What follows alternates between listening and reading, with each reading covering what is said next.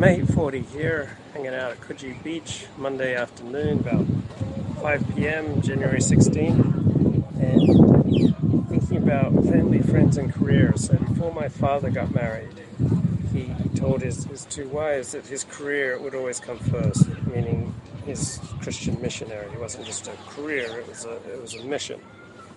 And so I like that analogy, that think of a hot stove with 4 burners, all right? You can't really run all 4 burners at full bore. So one burner represents family, one burner represents career, one burner represents friends, and one burner represents health. And most of us can only keep really, say, 2 burners going full bore. Usually we choose family and work.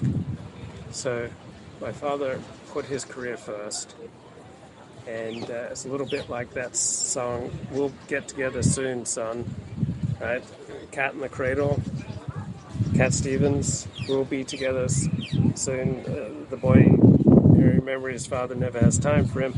And then when the boy grows up and the father now wants to spend time with him, the boy tells him, "Oh, Dad, we'll get together soon." "Sure, Dad, we'll get together soon." So, because my father put his career first, I kind of thought that was normal. And so all of my happiest memories growing up are outside of home. And I kind of thought it would be awesome to become an adult, because then I could just hang out with my friends 24/7 without, any interference from my parents. And I thought, when I get older, I'll just be friends, because then it'll be friendship based on common things that we have in common, not just accidents at birth. And so I was kind of looking forward to just growing up and just spending time with friends rather than family. And then the older I get, the more important I realize family is. But I think I unconsciously took on my father's career first, mission first attitude. And so I'm kind of abashed. Look, what about the Revolver News interview with Donald? Hearing it now on Rumble 2X. Make sure to skip past the election chatter. Okay, when does it get good? The Rumble interview with Donald Trump. At what point in the interview does it get good? So I think for some people, like my father, putting mission first means putting first that thing that gets you the most love in life. Right? We all tend to prefer to do things that we're really good at and not spend so much time on things we're not good at. And so some people are just not so good with intimacy, connection, horizontal relationships. And so when my father had so many fans available to him, perhaps the messier world of family was discouraging. It says he lost the election by 31,000 votes in 2020. Yeah, I heard if somewhere between 30 and 50,000 votes had gone the other way, he would have won. And if he'd only appeared to have handled COVID competently, I'm not saying he did or didn't handle it competently, if he just appeared to have handled it competently, if he didn't have those rambling news conferences every day about COVID, he would have won. Right? He was headed for re-election, but he really messed up with regard to how he came across in dealing with the COVID crisis. That's what cost him the election. So yeah, I'm sitting here at the park, looking at a lot of happy families, and just kind of thinking how I unconsciously took on from my father this idea of just be with friends. One burner represents YouTube, one burner represents Jewish conversion, one burner represents air supply. One burner represents the Dallas Cowboys who play tomorrow.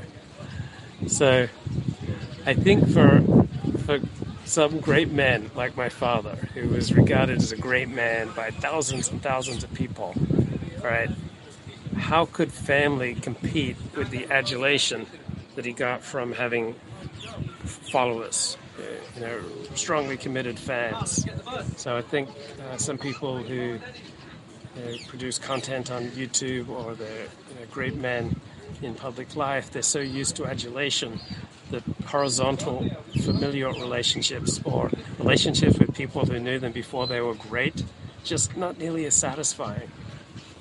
And I think that's kind of what I wanted to build when I was a kid. It's like, I'm going to make myself to be a great man one day, and then I won't have to mess around with those messy, awkward relationships. I won't have to remember all those crazy, stupid, awkward things that I did when I was young. I'm just going to make myself into a great man who receives excessive amounts of adulation. And now I'm older and wiser. Right.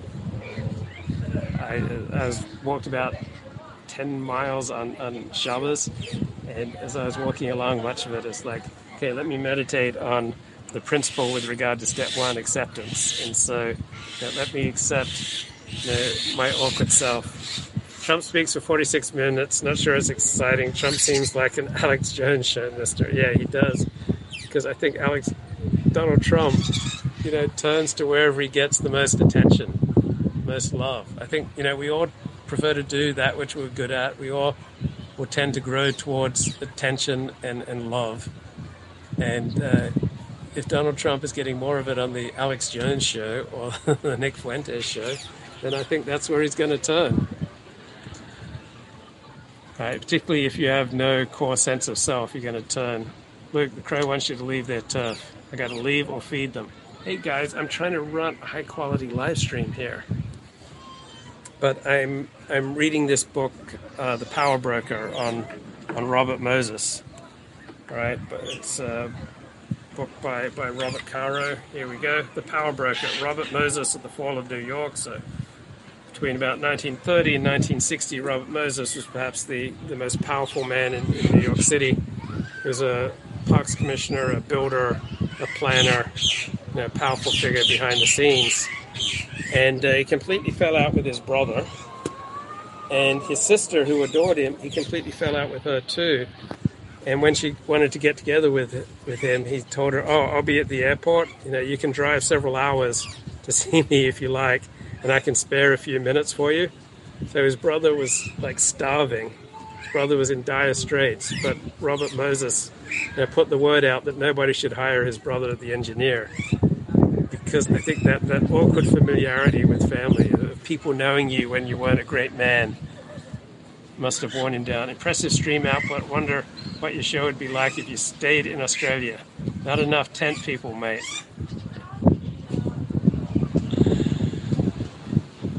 So, yeah, reading about Robert Moses, right, the power broker, right? So he so loved being a power broker. He so loved being able to make and break people.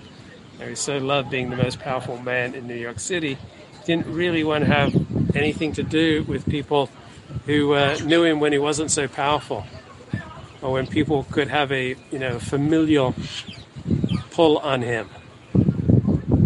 And it just reminds me kind of my fantasies when I was a child, that I would just grow up to be like my dad, the great man who'd have the great following, and I wouldn't have to bother with the messy, awkward world of human relationships, that I could just have followers and I could just get my adulation from them. Oh man, beware of the anti-Semitic crows. I just had the worst experience with my iPhone. Okay, so I was trying to activate text-to-speech. So I went to my iPhone and I went to accessibility, and then never go on your iPhone and turn on VoiceOver at the top. My iPhone just went out of control. It just started issuing all these commands, like all the familiar ways that I'd once controlled my iPhone. Like Robert Moses wanted to control everything and everyone around him. I thought I had control of my iPhone, but I made the huge mistake of putting my VoiceOver on. Completely lost control of my iPhone. It just starts, issuing all these orders to me. And then as I'm trying to get out of this thing, all right, I accidentally trigger the emergency activation, where if you hit the right side button, I think 5 times, as I was trying to break out, I think I hit this right side button 5 times. Okay, countdown to send an emergency notification. Took me about 15 minutes to get out of VoiceOver. So whatever you do, never activate Never activate this voiceover function under accessibility on your phone. I just wanted to activate text to speech, but that was an absolute nightmare. Oh, ethnicity isn't always so good. So Australia soccer leagues used to be organized on ethnic lines. So you had like a Serbian Australian club and a Croatian club and a Greek club and Italian club. So in Ontario has a public park with porta potties, a few dozen large tents. LA Portland style of supporting permacams. Seems like you activated self-destruct. Yeah, I essentially activated self-destruct on my iPhone. It was a nightmare. I lost 15 minutes of my life trying to pull back, that voiceover function from on back again to off. I'll never get that time back. Oh, anyway, so Australia's soccer leagues used to be organized primarily around ethnic lines. So there was even like a Jewish club, Greek, Italian, all these different, Anglo clubs. And they would get into fights, particularly when Yugoslavia had a civil war. So the Australian soccer clubs, right? The best Australian athletes tend to be Croatian, right? The Australian soccer team used to be, Australian Croatians. So when Yugoslavia descended into civil war, right, we'd have these pitched battles on Australia's soccer turf. So it turned out to be much better when they shifted Australia Soccer League away from having ethnic ties. So I tend to think, strong in-group identity, good thing. Strong ethnic identity, good thing. Like organizing around what you have in common, such as an ethnic identity or religious identity, that's a great thing. But it really wreaked havoc with Australia's soccer system. So now they've just got, I think 2 clubs in Melbourne, 2 clubs in Sydney, completely cut ties with the ethnic element. So I know that there's like a soccer club in England which is reputed to be Jewish and is regarded, spoken about as Jewish. But Australia's Soccer League, organized by the Lowy family, Frank Lowy. I think he organized a $20 million push to bring the World Cup to Australia in 2022, but instead Kuwait beat them out. I guess Australia didn't provide the necessary bribes. We were too Anglo-Saxon about it. But anyway, Frank Lowy was the shopping centre magnate. Hollywood, Luke's teeth are brighter than the white paint. It's apricot sky too, filming when he returns. So anyway, this Orthodox Jewish guy, a Holocaust survivor, was a major force for removing the ethnic element of Australia's soccer clubs, turning them into more professional clubs like you have elsewhere in the world. But when Australia has ethnic soccer clubs, there was just war on the pitch. So sometimes increasing your in-group identity is not such a great thing. Usually it's a good thing.